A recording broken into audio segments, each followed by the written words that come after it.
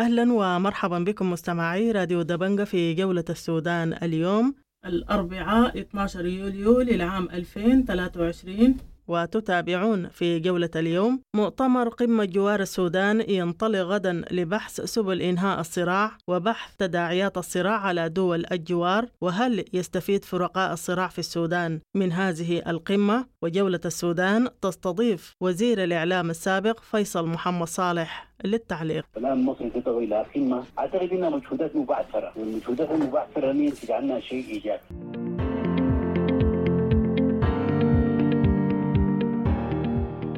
وفي جولتنا أيضا منظمة هيوم رايت ووتش تكشف عن قتل وإعدام أكثر من 28 في منطقة مستري على أساس عرقي. تحقيق كنا في أول شهر يونيو بالمقابلة مع عدد من الناجين من مدينة مستري بغرب دارفور.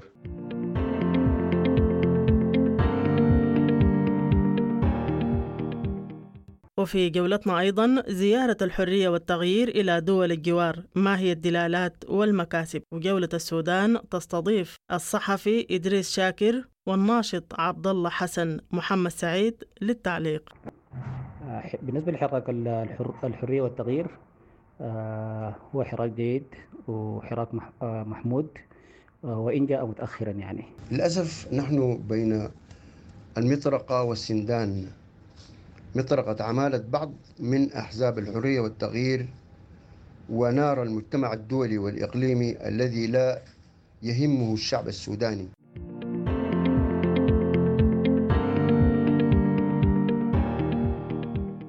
لجان مقاومة نهر النيل تطالب المجلس التنفيذي إيقاف تجييش المدنيين وتطالبه بصرف مرتبات الموظفين واستحقاقات العاملين.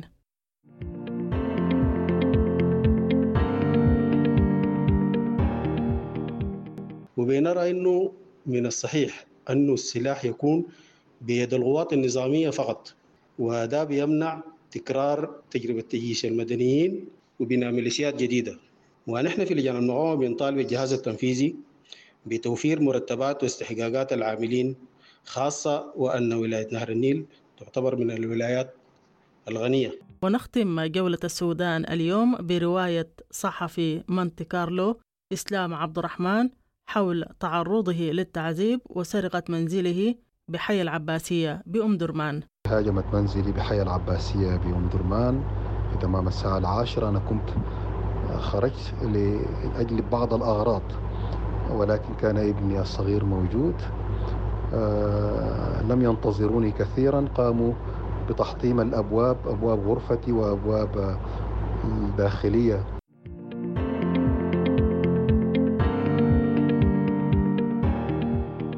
كالعادة نبدأ جولتنا بعناوين الأخبار. عناوين الأخبار ليوم الأربعاء الموافق 12 يوليو عام 2023.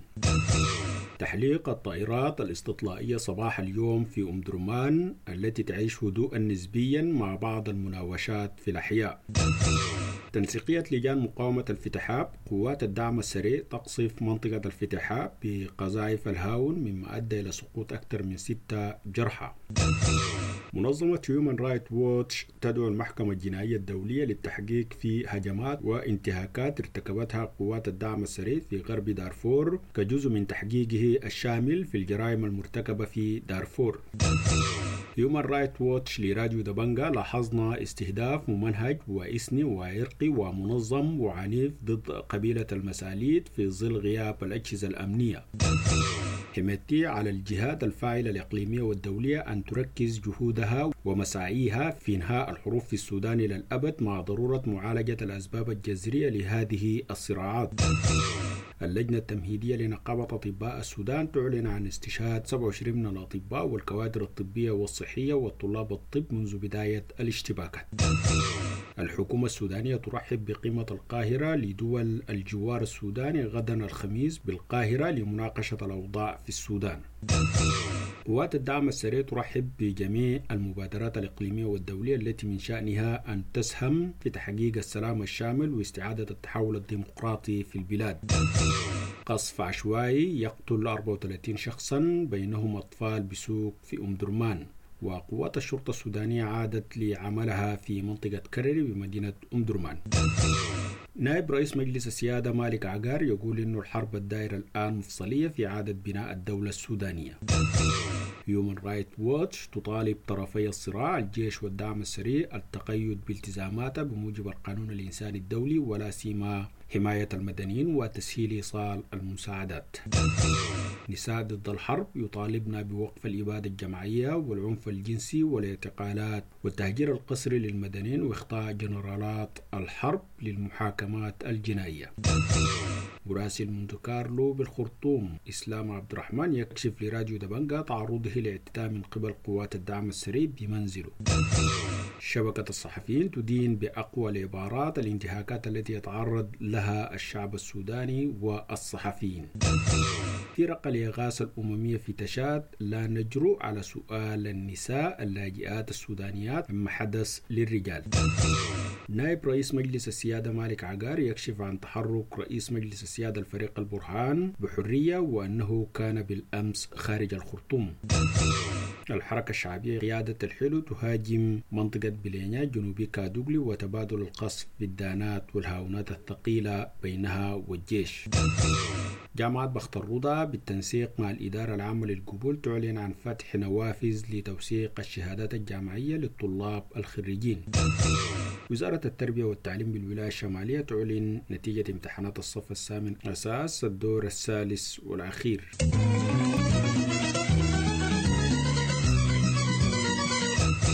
مرحبا بكم من جديد المستمعون الكرام في جولة السودان اليوم، ونبدأ جولتنا باستضافة مصر مؤتمر قمة دول جوار السودان غدا الخميس لبحث توافق وطني لإيجاد حل سلمي سريع لإنهاء الصراع الحالي وبحث تداعيات الحرب على دول الجوار. هل يستفيد السودان من هذه القمة؟ جولة السودان استضافت وزير الإعلام السابق فيصل محمد صالح للتعليق. مرحبا بك أستاذ. طبعا هناك جهود اقليميه ودوليه كثيره في هذه المرحله معالجه الازمه السوداء، لكن يبدو وكانها سوق، يعني سوق كل شخص يريد ان يستبدع في هذه السوق. بعتقد انه اذا ما حصل تنسيق بين كل هذه المجهودات لن ينجح واحدا منها. في مفاوضات جده انتقلت الان الى ما دار في أديس أبابا خلال اليومين الماضيين، الآن مصر تدعو إلى قمة. أعتقد أنها مجهودات مبعثرة، والمجهودات المبعثرة لن ينتج عنها شيء إيجابي، فربما تزيد من الشقاق. أنا أعتقد أنه دعوة مصر مقصود كأنها رد على مبادرة إيجاد أو على تدخل دول إيجاد والدول الأفريقية. فيما يتعلق بدول جوار السودان أنا حقيقة لا أعلم ما هي الدول المدعوة، لكن إذا نظرنا إلى جوار السودان الآن هم حوالي 5 دول تقريبا أو 6 دول. يعني عندك تشاد وأفريقيا الوسطى وليبيا وأثيوبيا مؤخرا انها تشارك وعندها قرار. انا بتكلم من الناحيه الغربيه في تشاد وافريقيا الوسطى وليبيا. ليبيا وافريقيا الوسطى يعني لا اعتقد انه لديهم قدره على المساهمه في حل اي مشكله، هم نفسهم غارقون في المشاكل. تبقى تشاد يعني. ومن الناحيه الجنوبيه طبعا في دوله جمهوريه جنوب السودان وهي طرف فيما دار في الإيجاد وربما تحمل نفس الموقف الذي حملته الدول الأخرى في الإيجاد. شرقا هناك أثيوبيا وأريتريا. أعتقد أن أريتريا بعيدة عن المسألة دي، ما متأكد إذا كان أريتريا مدعوة لقمة القاهرة أو لا. أعتقد أن أثيوبيا لديها رأي مختلف فربما لا تذهب ولا يدعوها، وبالتالي ربما يكون في مصر وتشاد وجنوب السودان إلى حد ما قد يكون كما ذكرت ليبيا. هذه الدول لن تستطيع وحدها أن تتخذ موقف مما يحدث في السودان. صحيح تشاد متأثرة أكثر لأنه النازحين من الجنينة من غرب دارفور ذهبوا إلى تشاد، وتشاد وثيقة الصلة بالملف بالأوضاع في دارفور على الأقل، لكن تأثيراتها على المشهد السياسي السوداني كله ضعيف. فلا أتوقع أشياء كثيرة جدا من هذه القمة، لكنها يمكن أن تكون ترضي للحكومة السودانية. طبعا إذا دعيت الحكومة السودانية ستشارك، ستكون سعيدة بأن مصر تقود هذا الاتجاه، لأنه هناك تفاهم قوي بين الحكومتين في مصر والسودان ومواقفهم قريبة لبعضها البعض. لكن كما ذكرت أكبر التخوف أن يكون هذا تشتيت للجهود، لأنه برضه مصر كانت ممثلة في اجتماعات أديس أبابا اللي حضرتها الرباعية بتاعت الإيجاد وحضرها ممثلين المجتمع الدولي وسفارات الدول المهتمة بما في ذلك مصر. أخشى أن يكون كما ذكرت فيها تشتيت للجهود، وبالتالي ممكن أن يكون هذا محور جديد في مقابل محور الإيجاد. هذا سيزيد من تشعيب الأوضاع في السودان، تشعيب المشكلة، في يزيد من تعقيدها، سيخلق محاور إقليمية ودولية متعددة بحيث أنه تجعل الاتفاق على تصور واحد لحل المشكلة في السودان صعب. هذا يقود طبعا إلى أنه إذا كان السودانيون قادرون على الفعل لوحدهم فممكن يجنبوا بلادهم، لكن مع الأسف السودانيين خلافاتهم متصلة من حيث الحرب بين فصيلين عسكريين، ويروحوا آلاف المدنيين ضحايا لهذا الحرب. لذلك ما في تعويل كبير جدا على الداخل السوداني، وبشكل ما مع الأسف علينا أن ننتظر ما ستنتج عنه هذه التجاذبات الدولية. البيان اللي أصدرناه اليوم بيتكلم بشكل أساسي عن تحقيق كونبيو في أول شهر يونيو بالمقابلة مع عدد من الناجين من مدينة مستري بغرب دارفور. المدينة تعرضت لهجوم منظم وعنيف من قبل قوات الدعم السريع والميليشيات العربية المتحالفة معها في 28 من مايو. حسب الأدلة والإفادات اللي وجدناها أنه تم قتل أو تم إعدام على الأقل 28 شخص من المساليت في مدينة مستري، وعدد آخرين تم قتلهم وجرحهم. من القتلى عدد من الأشخاص تحديدا الرجال، وده نمط استهداف واضح لاحظناه في الأحداث في مستري وبعض المناطق الثانية. من القتلى أيضا بعض المقاتلين من المساليت الذين اشتبكوا مع المهاجمين في ظل غياب أي حماية لهم من قبل القوات النظامية الأخرى. الأحداث في حد ذاتها كانت مؤلمة جدا في لما تسمع القصص. من الذين نجوا قابلناهم في شركة الشاد أحداث كثيرة بتذكر ببداية الحرب في دارفور من ناحية القتل الممنهج على أساس الإثنية والعرق، التدمير الكامل للبيوت ومصادر الحياة والرزق، وتدمير الغذاء والنهب اللي بيتم ممتلكات الأفراد والأسر من المال إلى غيره. خلى من نجا من العنف ومن نجا من القتل خلاهم من غير أي شيء يساعدهم على الاستمرارية في الحياة. وبالتالي كان القرار مؤلم لهؤلاء الأشخاص يعني أنه يعبروا إلى تشاد.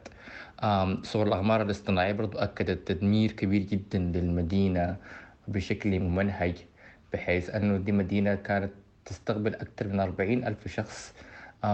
إذا نظرنا إلى صور الأقمار الصناعية بنلقى أنه ما تبقى من هذه المدينة بعض الرماد.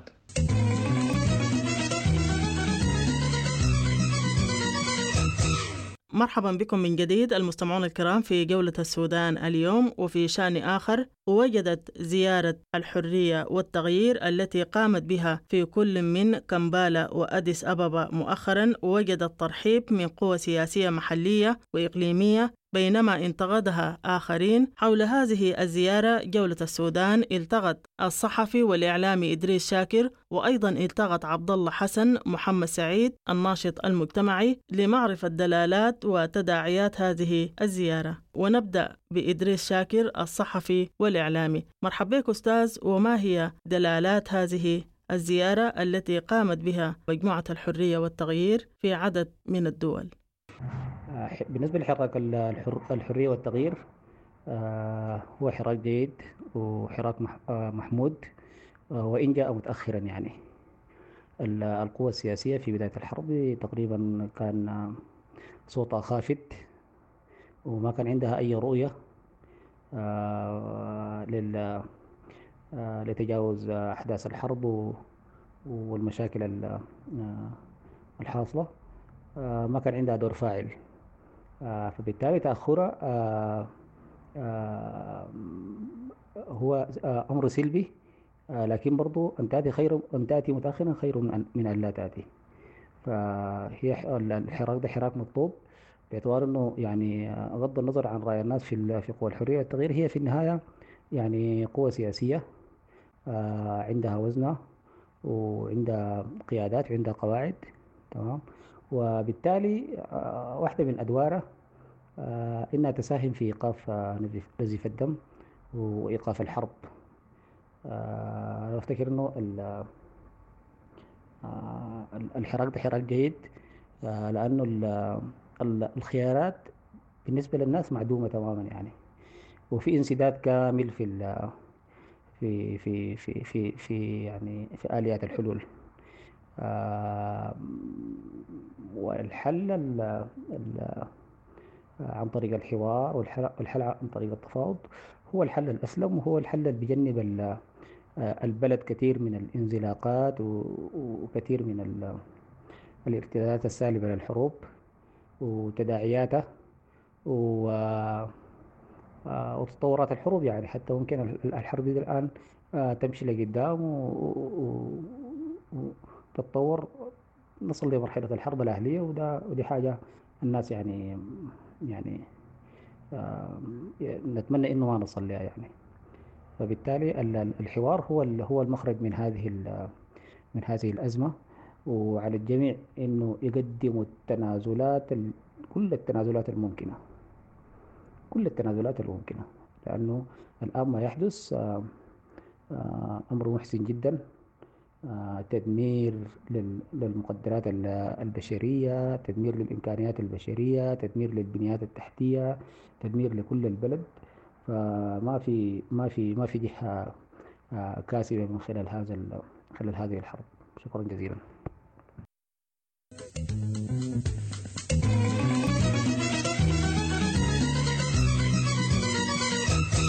ونبقى في تداعيات زيارة قوى الحرية والتغيير إلى دول الجوار، ونستمع إلى رأي الناشط المجتمعي عبد الله حسن محمد سعيد. بسم الله الرحمن الرحيم. عبد الله حسن محمد سعيد. للأسف نحن بين المطرقة والسندان.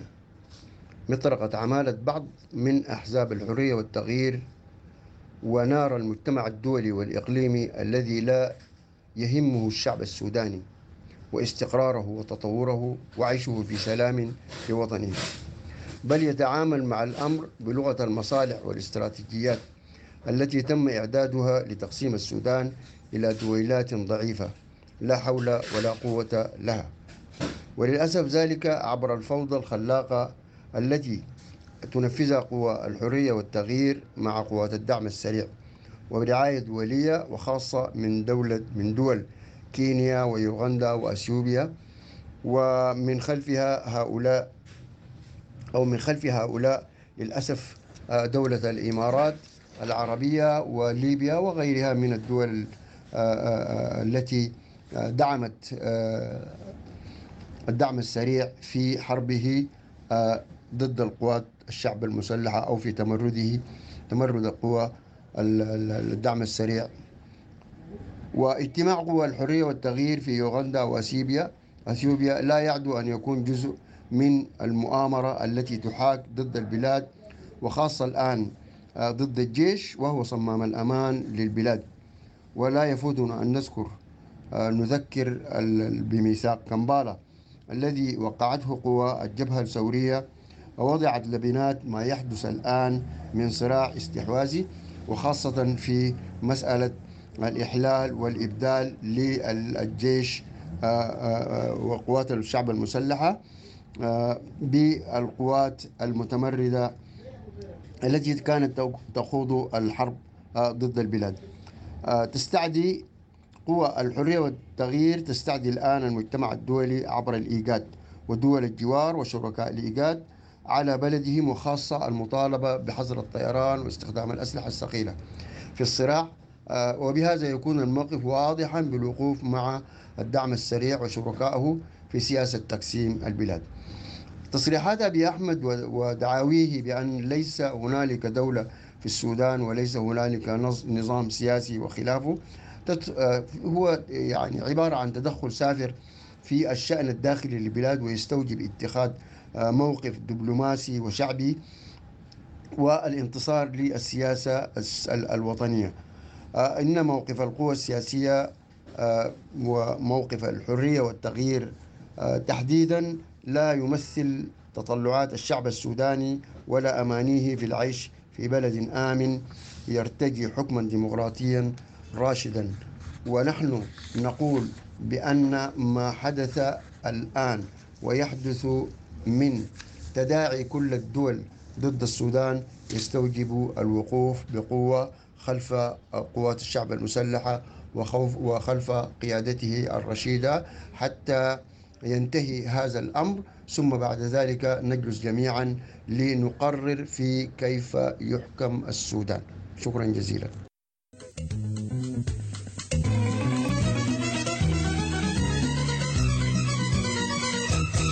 مرحبا بكم من جديد المستمعون الكرام في جولة السودان اليوم، وننتقل إلى ولاية نهر النيل، حيث انتقدت لجان المقاومة بالولاية تجيش المدنيين الذي تقوم به الجهات التنفيذية بالولاية خوفا من انتشار السلاح على أيدي المواطنين، ودعت لجان المقاومة الجهاز التنفيذي توفير مرتبات واستحقاقات الموظفين لأن الولاية غنية بمواردها. جولة السودان التقط الناطق الرسمي باسم لجان مقاومة بربر عبد العظيم عبد الله للمزيد حول عمليات تجيش المدنيين التي تقوم بها الجهات التنفيذية في الولاية.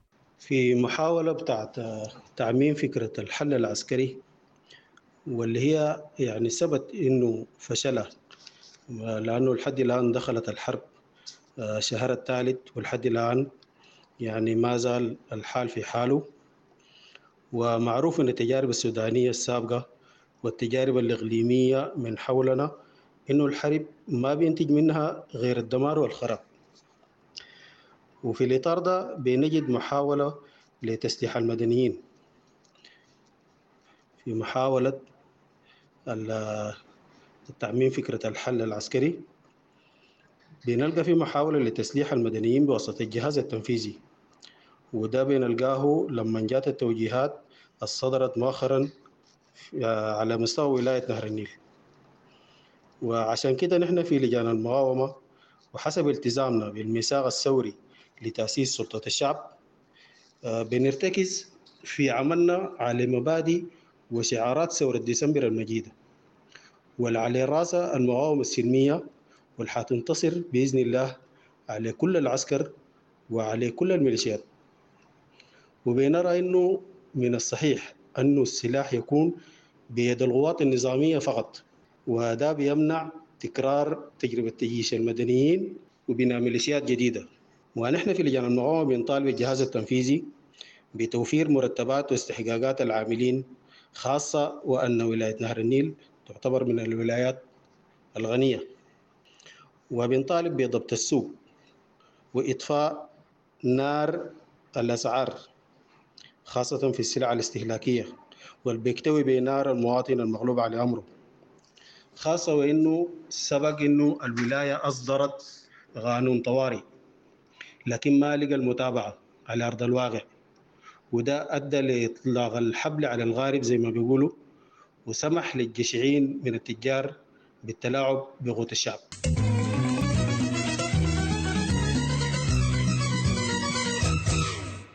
ونختم جولة السودان اليوم بتعرض الصحفي بإذاعة مونتي كارلو إسلام عبد الرحمن لاعتداء وسرقة سيارته بحي العباسية بأم درمان من قبل قوات الدعم السريع أمس الثلاثاء. جولة السودان التقته ليروي لنا كيف تم الاعتداء والانتهاكات التي تعرض لها من قبل هذه القوات التي قال أنها ترتدي زي قوات الدعم السريع.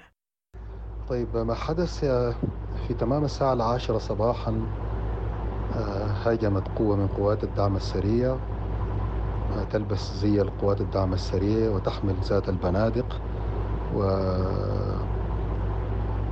هاجمت منزلي بحي العباسية بأم درمان في تمام الساعة 10. أنا كنت خرجت لأجل بعض الأغراض، ولكن كان ابني الصغير موجود. لم ينتظروني كثيرا، قاموا بتحطيم الأبواب، أبواب غرفتي وأبواب الداخلية للمنزل، حطموها بشكل تام. حطموا لدي خزانة أيضا فيها بعض المستندات تم تحطيمها.